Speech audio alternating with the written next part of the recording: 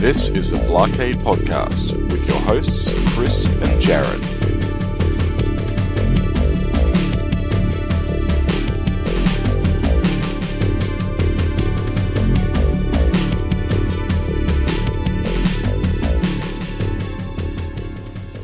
WizardAmusement.com, the site to visit for custom pinball shooter rods.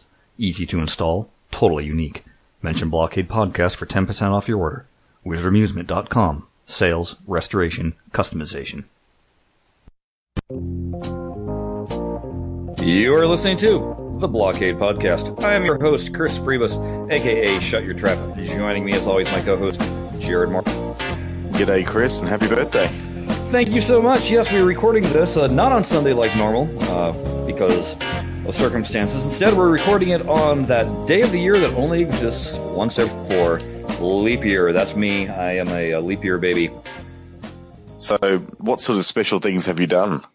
Well, yesterday we went to the most delicious pizza place on the face of the planet. Mm-hmm. It's in the hometown I grew up in, which is in Laverne, California. Oh. And it's called Warehouse Pizza. And I am not a warehouse full of pizzas.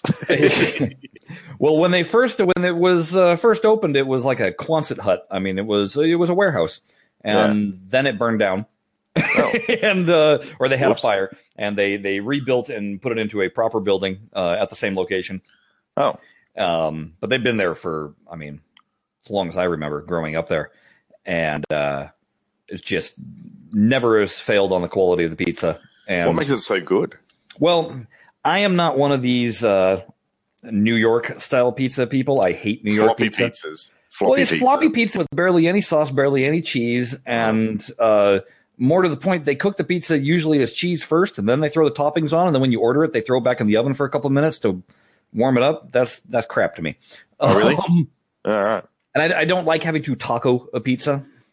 I don't know if you know taco a pizza. Taco pizza, that means you grab it by the back crust, you put your finger on it, and you fold it in half. And you have to do that with a New York style because otherwise it flops. Yeah, so right. Okay. Got to give it a backbone. Rigidity. Yes. Yes. And then you take a bite onto it, and basically now you've created a funnel for all the grease you just pour out of it. Yeah. We have these, we actually do have a chain of pizza places here called New York Slice. Mm-hmm. And they're the big, massive, floppy pizza slices, and they're only good if you're hungover. Right. Yeah. Which is maybe why all those pizzas are, happy in New York. I don't know. Yeah. For when you're staying out really, really late, but no, the kind of pizza I like, and I think I heard it as Naples style. It's basically what your Domino's style is, where it's a big, thick crust on the back, and a little more rigidity to it. But anyway, what this place does is they put their sauce is fantastic. Yeah. It kind of errs on the sweeter side. Yeah, right. Thick layer of cheese, the ton of topping on top of it, whatever you do, and it's totally integrated, melted into the cheese. It's really good. But the most important thing for me is the back crust. It's almost a bread. It's very doughy and squishy and yeasty and good. And the best part about it is the next day when you eat it again, because we usually order enough so that we have leftovers, of course. The bread hasn't turned into this solid hunk of rock, because there's very little grease in this particular bread. It's not a greasy pizza. It's a very doughy pizza. And so it stays nice and soft. So if you eat it cold, tastes fantastic. If you throw it in the microwave, still tastes fantastic. Oh, so, yeah. Anyway. I'm fine with the Costco pizza, since we're on pizza. The Costco pizza here, at least, yeah, it's okay for what it is. It's so cheap compared to the other pizza places we have here in Australia. But I find that it really benefits from a bit of a session in a sandwich toaster. So not a Jaffle maker, but like one of those like dual contact sort of cooking surface things. Yeah, we call those broiler ovens. What's a Jaffle maker?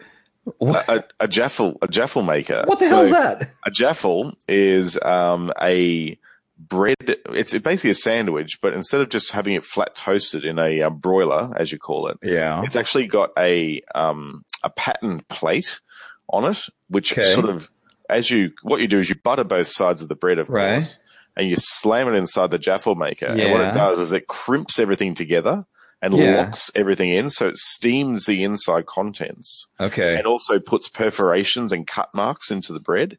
Okay, so it's almost like it's really crusty and really good. Yes. Yeah. Yum, yum. What do you call those over there? Well, at first I was going to call it a panini press, but then when you said it seals the edges like that, I don't know what they call them. They always had them at the county fair, and people could put dough and then jelly in the middle, and then you got pastries, or you put make grilled cheese sandwiches that are sealed and cut and stuff. I have no idea what we would call those other than maybe it's just a toasted cheese sandwich. Maybe that's what you call it. Maybe, yeah, I'm not sure. But Jaffle, never heard of that word before. Jaffle. I'd like a jaffle and some shrimp. A shrimp jaffle. A shrimp jaffle. That'd be pretty deluxe. Wait, you people don't actually drink Foster's. Pour me for 4X. People don't drink that either. Oh, no. It's terrible.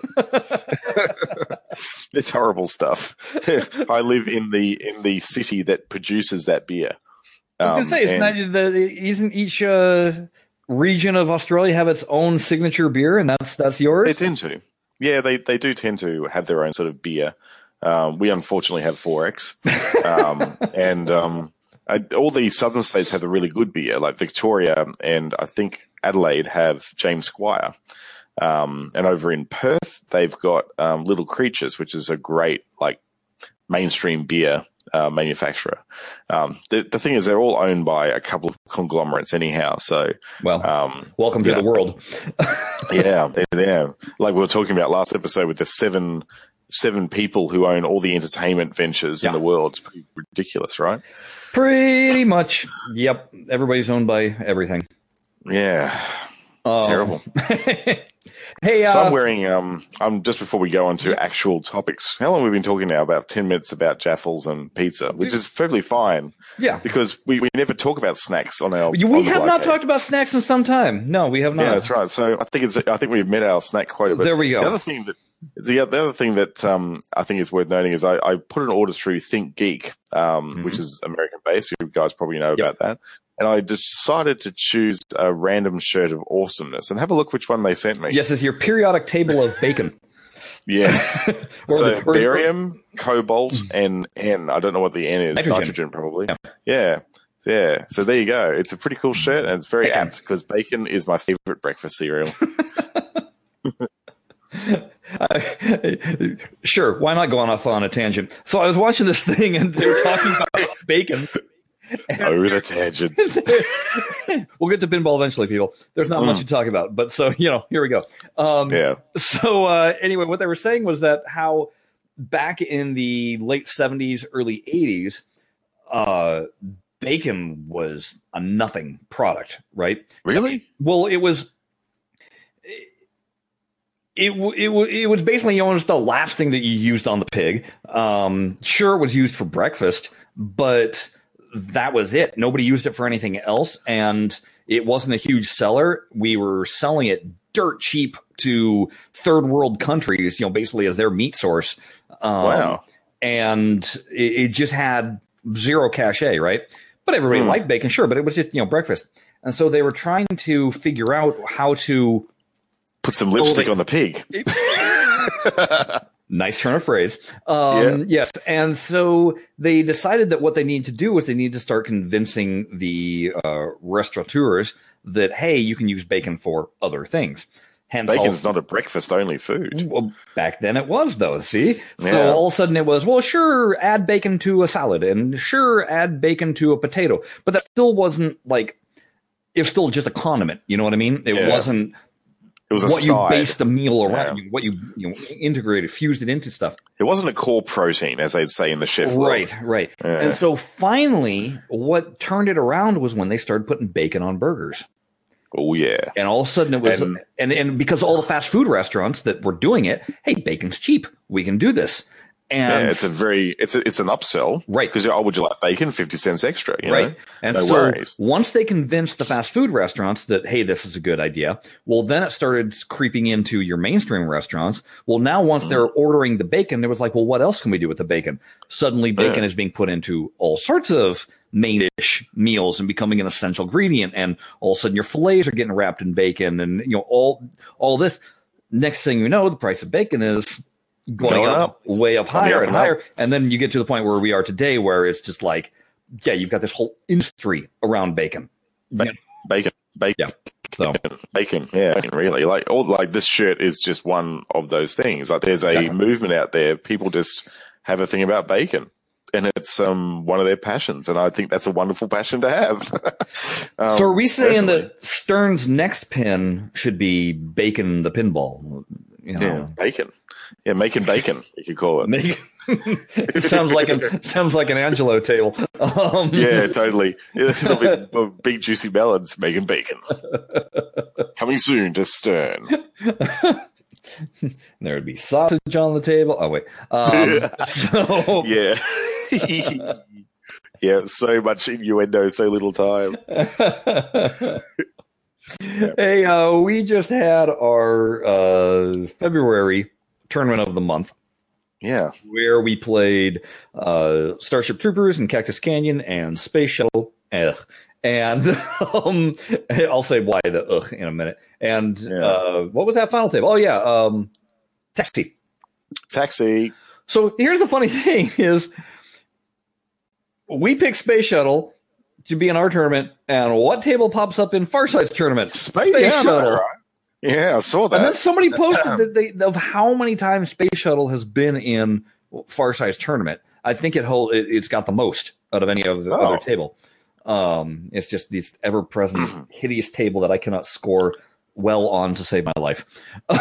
You would like it if you got into the flow of it. It's a really fun game when you get in the flow of it. Yeah, I don't know what it is about the table that it doesn't matter how many attempts I try on it. It'll be maybe 1 out of 20 plays that I'll have a good game. And by good game, I mean maybe I'll hit 4 million. I cannot, for the life of me, get a really strong score on that table. And I'm being careful and trying to catch the ball and nudging like crazy and trying to avoid the bad pitfalls and everything. And just, it eats me alive every single time.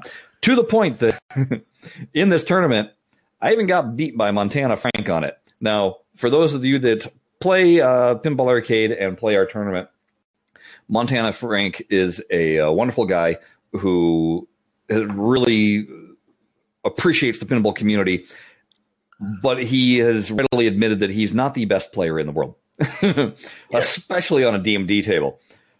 Yeah. Now, Space Shuttle not being a DMD, it's just being a alphanumeric. I think that falls more into his wheelhouse, and he gave me the what for and defeated me in my own group. Gave you a caning. Yes. Yeah. And he did the same thing to me on Taxi. So all right. I got pummeled twice by Montana Frank. So good on you. And good on you, Montana.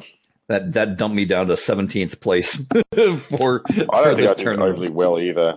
No, I don't think you did either. I think you were like 12th or something. Terrible. I had a terrible round.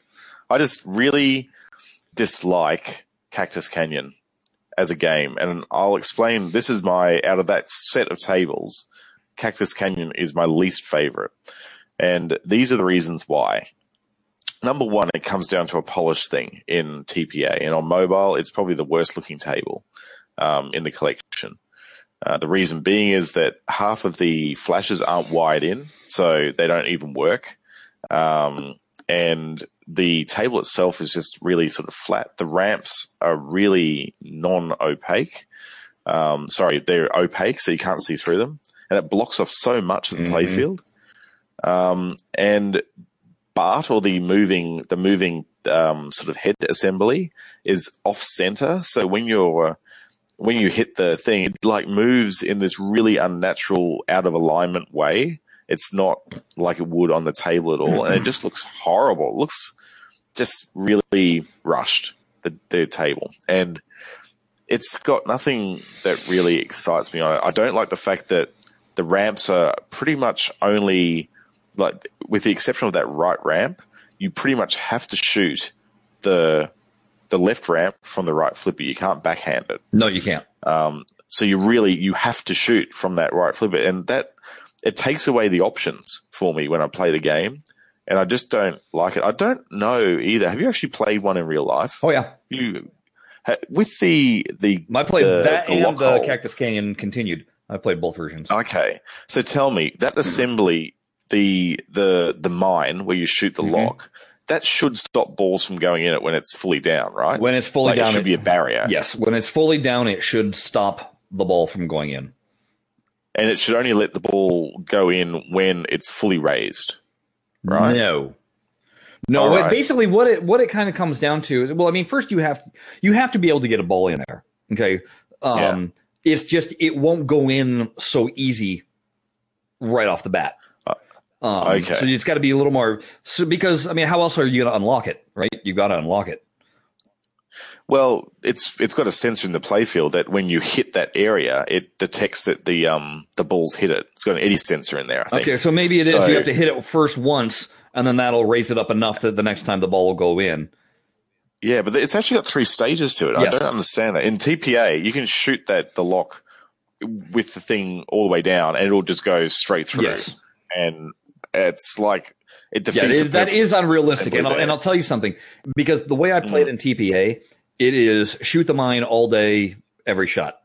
A lot of times, that if I'm going for, it's just so boring, and it gets boring because and this is where the unbalanced scoring is on this table, and where the software clearly needs to be updated, which is bring it up to Cactus Canyon Continued standards.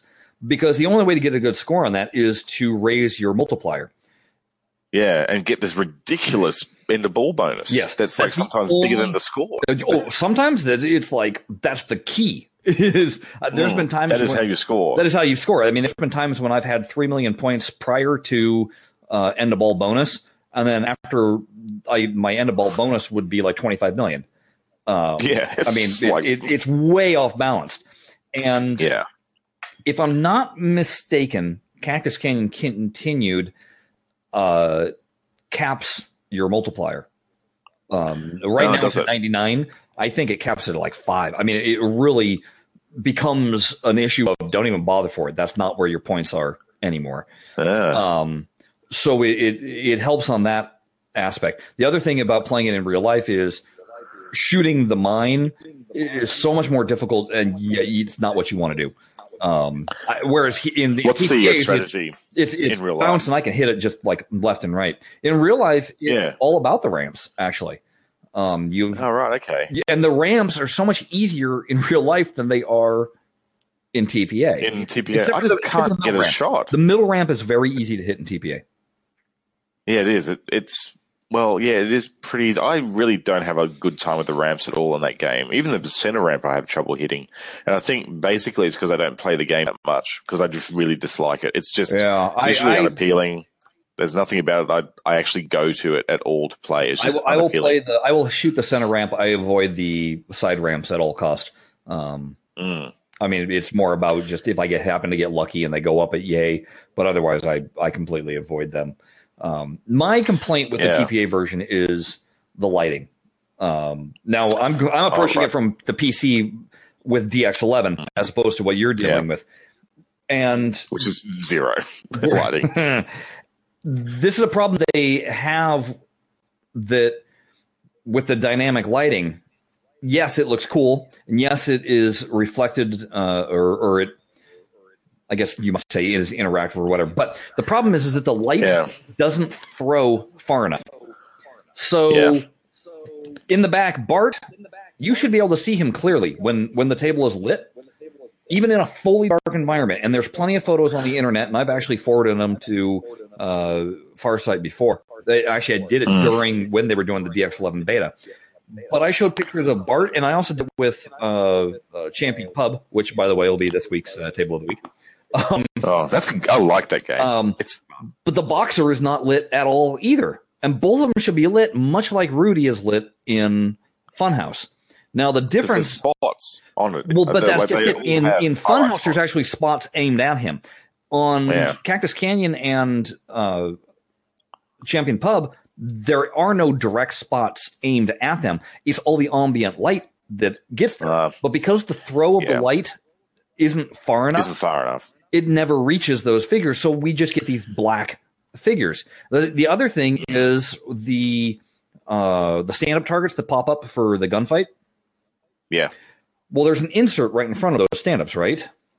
Yeah. That light from the insert should be lighting the stand-up also. The stand-up. It should be reflected in it. Instead, it's half the time I can't even tell that the stand-up is actually up.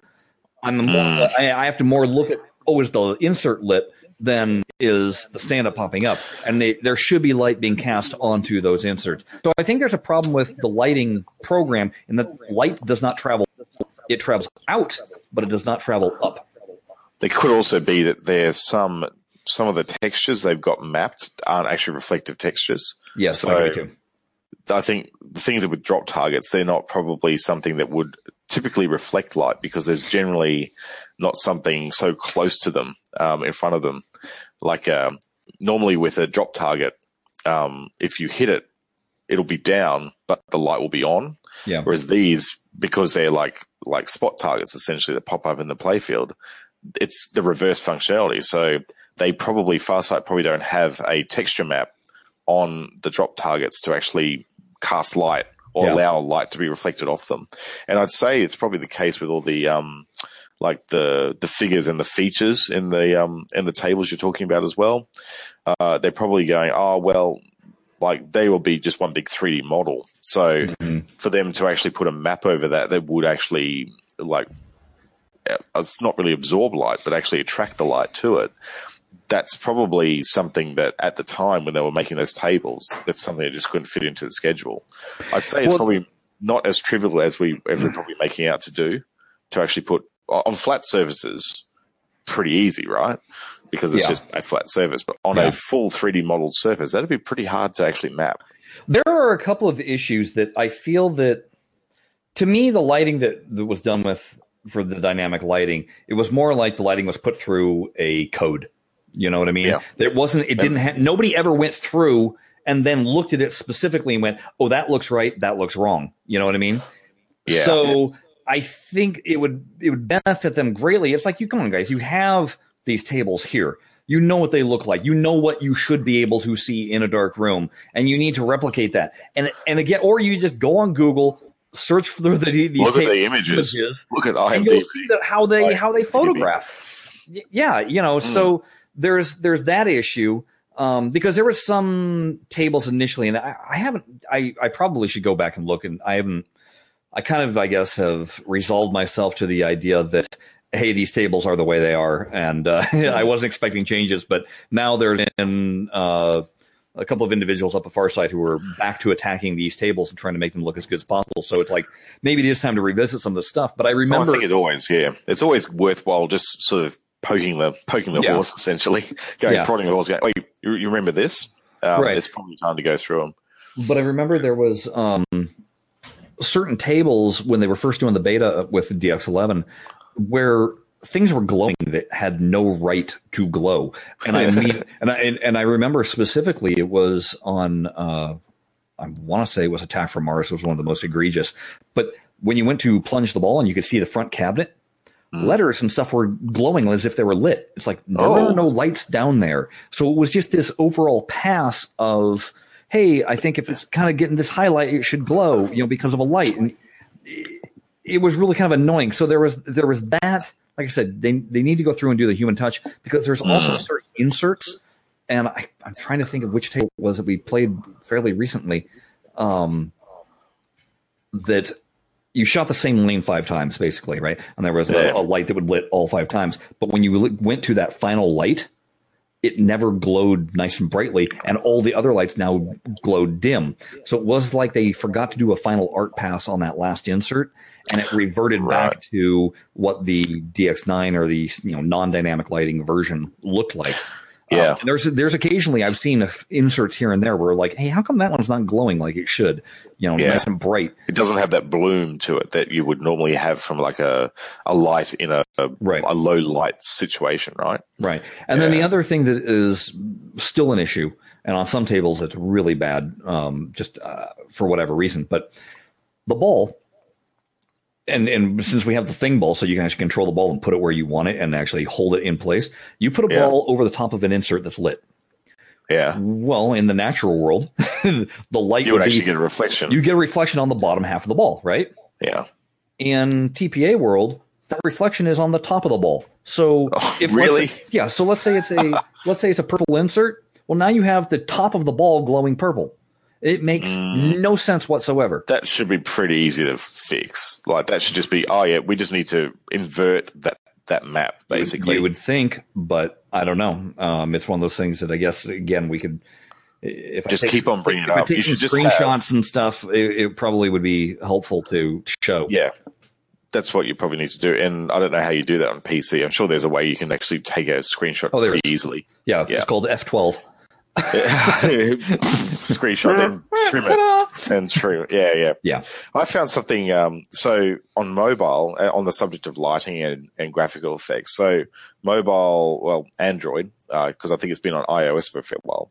But Android now has ball shadows on the playfield, and it's really quite amazing. Just what a difference that small thing makes. It really gives a ball sort of weight on the playfield and makes it look like it's interacting much more than it did before. But there's some strange behavior with the shadows. So, like when the shadow appears on something that's higher than the ball. No, this is not something like that. This is the shadows, like if the ball drains, the shadow, its ghost is sort of left just before the out hole. So it hangs around just before the out hole. And if you've got a shadow, like say you've got a launch lane, so when you plunge the ball and it goes up a rail or a habit rail to like bring it onto the playfield, it will leave the shadow for the ball just at the point where the rail like slopes up. Okay. So there's a few tweaks that need to be made to how that works. I'll probably need to tell Flippy Floppy about that. Yeah. Flippy Floppy is, for those who don't know, is sort of helping out Bobby now with the tuning. So he's getting some lessons from Bobby on how to actually do the tuning. It's making really good progress too. So I should probably point those out to him so he can have a little look at tweaking them. Hey, so Jared, I'm going to shift gears here. The T-shirt sales, we had mentioned that what we were going to do with the profits there was apply them back into the blockade for certain purposes, and I think you have an update about that. Yeah, sure do. Yeah, you're right. We were going to reinvest back into the podcast again, and we've done it. So I've purchased a domain called blockadepinball.com.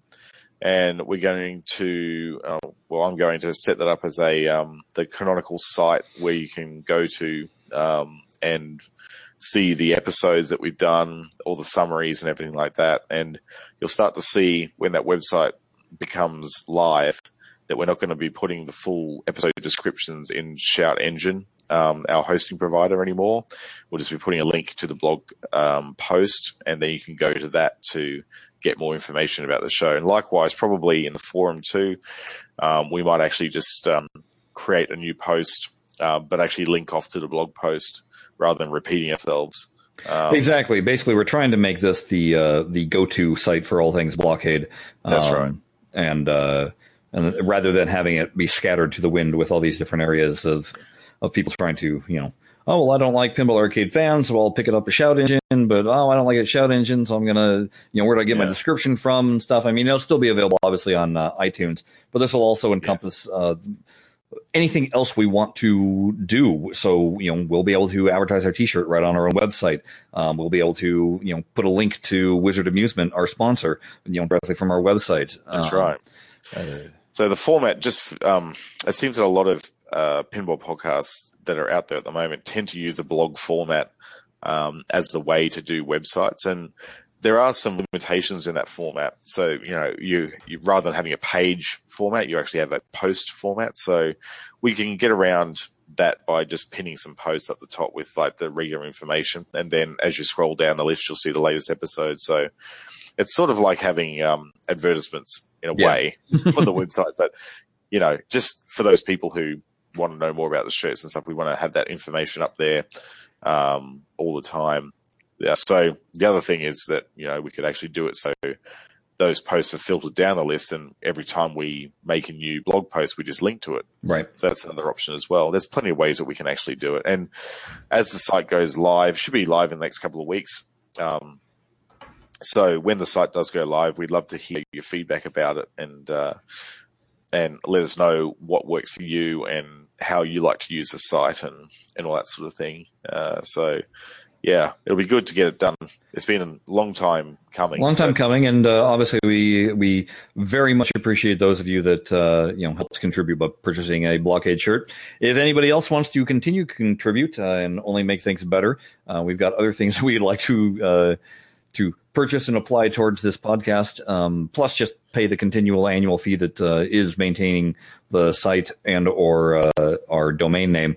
So please continue going to represent.com/blockade-shirt, and you can buy your own Blockade t-shirt and help contribute to this. So again, thank you so much to everybody that already has purchased a shirt. It's we in a variety of fashionable colors. Now it's available in colors too. So there was discussion about, obviously we know what the rest of season 5 pretty much is. And there was discussion about what your wish lists or what your predictions for season 6 are. And so I decided, since me and Jared are both under NDA contracts with Farsight, so once we learn something, we can no longer discuss it. Well, oftentimes we find out about tables well in advance, and so it kind of kills the fun of guessing what's coming up because we know. And if all of a sudden we're quite obviously dodging certain titles, that might be a clue or whatever. So I decided to join in the fun, since we're just slightly over halfway through season 5, and there's been no announcements of season 6 other than obviously with Doctor Who passing the Kickstarter. That'll be in season 6. Now's my time that I'll be able to make predictions without fear of lawyers. Yes. So this is more of a season 6 wish list for me than it is a prediction, but some of it is kind of prediction based. I'm just going to rattle through these real quick, and Jared, you can comment what you think. Okay. So number 1, Swords of Fury, because hey, way fun System 11 machine, and it was kind of one of the highlights of the Arcade Expo. Yeah, Swords of Fury is great. Again, it's that era of table where they really pay a lot of attention to the sound on it for what it was able to do in the time. It's just really dynamic in the way it sounds, and it's a good multi-level playfield game as well. Yeah.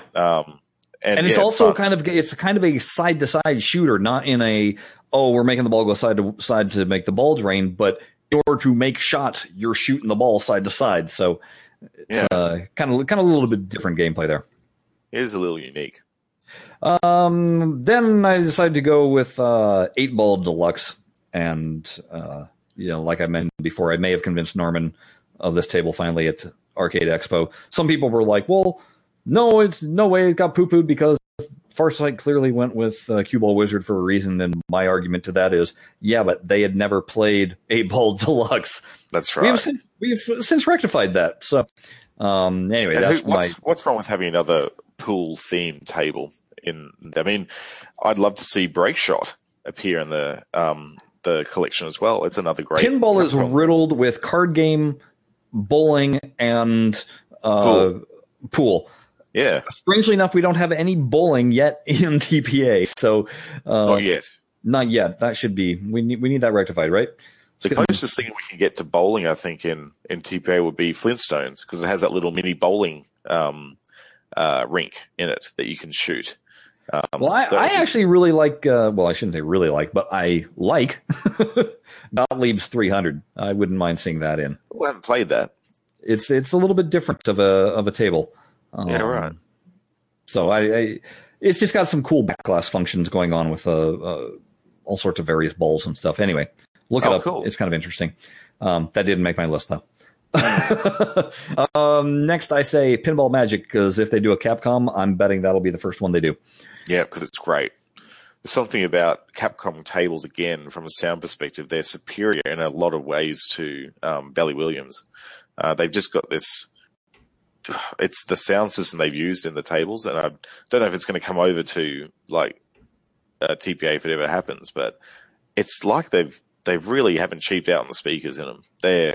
When you crank them up, they sound amazing, and Pinball Magic is no exception. It's the Capcom way of doing sounds is quite staccato as well, so it will actually interrupt the flow of music and do a sting and then go back into the flow of music. Whereas Bally Williams tables tend to like have the sting play over the main soundtrack a little bit more. So it's a very engaging way of presenting sound in a pinball machine. I think it's very cool. And the gameplay on that is fun as well.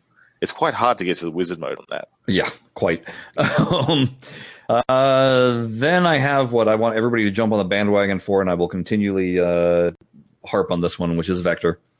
Again, I just think it was just one of the true highlights of 600 tables that were in a room.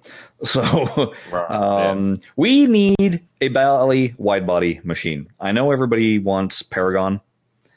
Or Space Invaders. I'd take Paragon over Space Invaders. I really don't like Space Invaders, and plus we'll never get the art package for that. No, it's a total breach of Geiger. Yeah.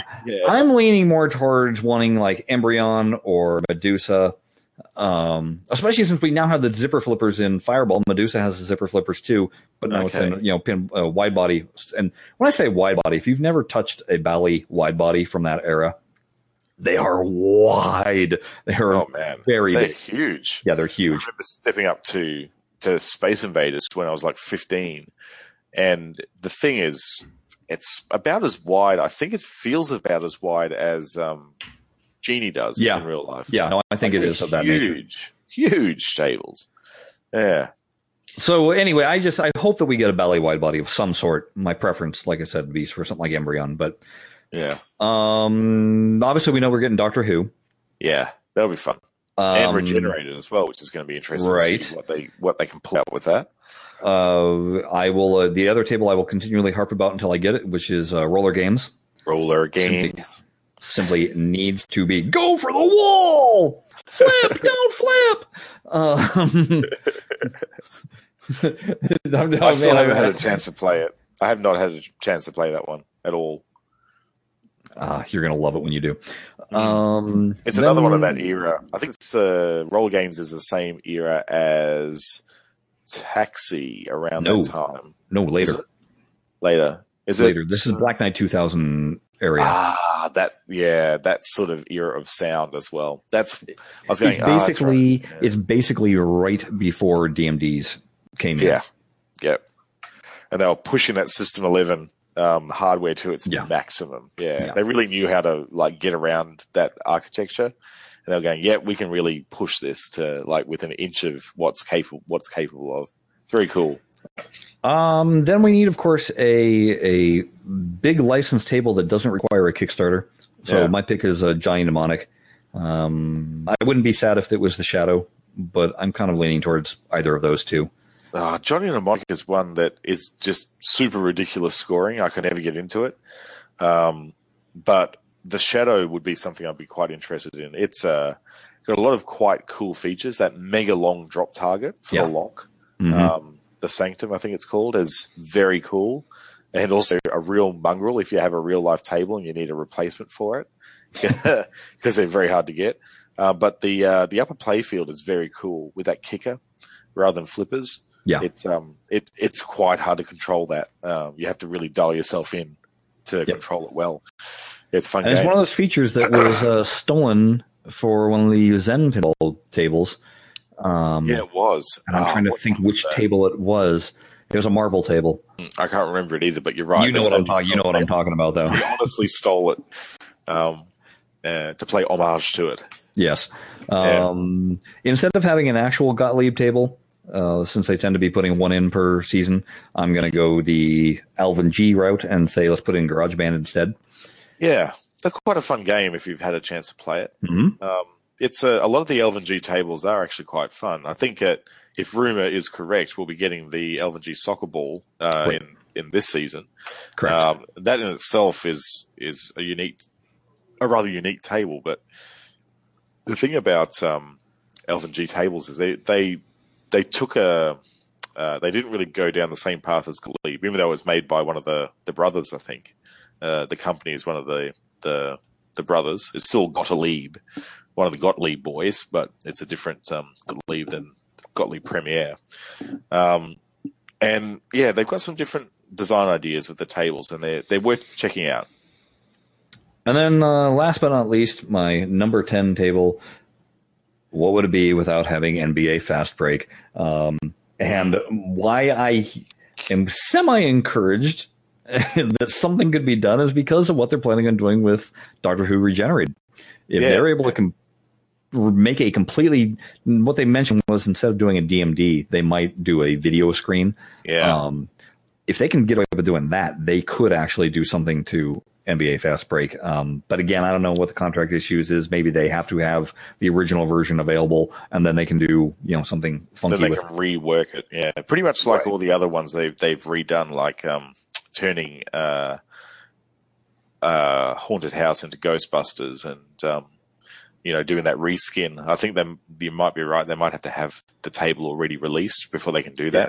Yeah, there's a lot of good. That wouldn't be a bad season at all. I'm having a look at. I agree with all of those ones. Certainly, I would like Swords of Fury as well. And I think some of those earlier tables, like 8 Ball Deluxe, and definitely like something a little bit different, like a wide body, would be a really good addition to the collection.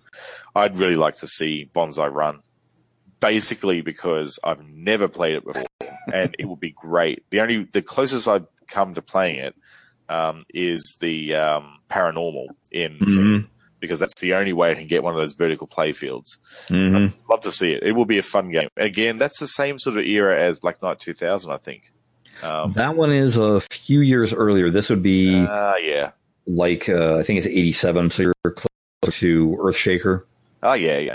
That's still pretty right around there. Yeah, good sound package on those tables. Honestly, I would take, and I hope that we'd get every single System 11 machine. I love all the System 11s.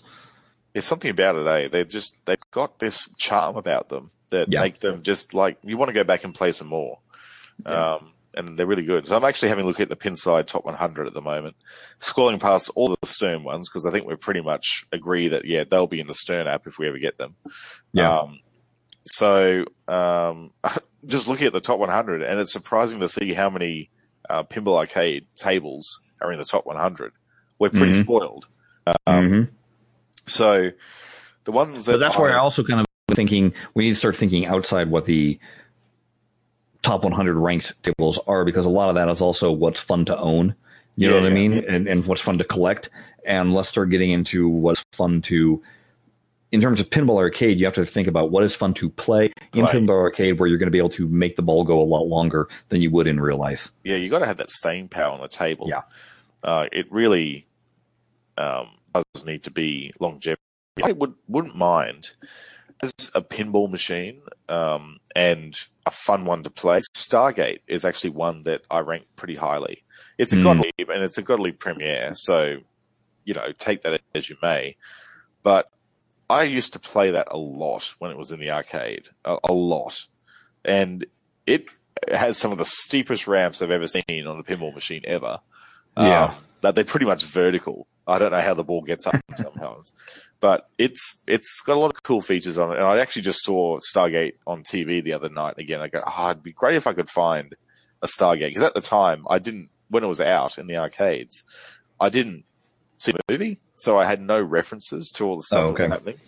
So, didn't quite get that. But for me, I'd really like to see Break Shot in the collection as well. That would be a really good one for me to see in there. Another Capcom, 1996 Capcom. The thing I like about that table is it's so simple, yet it's a lot of fun. There's a lot of stuff to shoot for. And the DMD animations actually emulate reels. So it actually looks like the reels are turning on the back glass, which is really cool. It's a nice little feature. What else am I seeing here? Well, I know a lot of people are asking for Fire, which that's one of those tables that I don't think is going to be as much fun as they think it is in TPA. Yeah. It's just one of those things. I wouldn't mind Blackwater 100 or Blackwater 300. And again, that's one that it's 100, and I don't think it's going to translate to a 2D screen. It's even in person, I had a hard time figuring out where the heck the ball was actually going to be going. So because it's so deep, it is an incredibly deep the depth of the table from where the top ramp to the bottom of the table is. I mean, you'd almost have to throw things out of focus depending on where the ball is. But then when you got multi-ball going on, how would you do that? I have my doubts on how that would translate personally. And again, if you're going to do a motorcycle racing team, I want Bonsai Run before I ever want to see Blackwater. Right. Okay. The other one would be interesting. I don't know if they do it because I'm not totally sure how similar the playfields are, but Centaur 2. Centaur 2 they're identical. They're identical, are they? It's the exact same thing. It's just in a different cabinet body. Ah, right. Okay. That's all. They wouldn't do that. No. Yeah. No. So. Hey, let's table some things for next time because we don't want to shoot our wad here and have nothing to talk about for next week. No, absolutely not. Then I have to go pick up my kid. So life, those things. And I didn't get to my wonderful story about one of our friends of the show and forum members on Pinball Arcade Fans. I wanted to talk about his crazy hospital stay. Because he suffers from epileptic seizures, and the trials that he just went through to figure out the root of it all was quite harrowing. Quite extreme. Yeah, I think I'll make sure I get to that. Instead of talking about snacks, next podcast, maybe we'll talk about this. Yeah, right. Yeah. So hey, feel free to follow us on Twitter. @Blockade is the main thing you should be following, and then you can follow myself @ShutYourTraps or Jared @JaredMorgs. And you can get our own personal takes and stuff like that. But we appreciate all your support. We appreciate your listenership. And we shall see you all again next week. So yeah. Take it easy. Take it easy, and hasta la vista. Later. WizardAmusement.com, the West Coast leader in classic pinball. Makers of custom pinball shooter rods to buyer specifications. Swap out your standard ball plunger with something themed to your specific table. Installs in less than 5 minutes with no custom tools. Even if you don't own a table, looks great as a pinball memento to admire. Prices start at $39, but mention Blockade Podcast and receive 10% off your order. WizardAmusement.com. Sales, restoration, customization. Don't forget to leave a review on iTunes or your favorite podcast hosting service that Blockade is delivered to. We can't prove unless you tell us how. Now stop listening and play some pinball.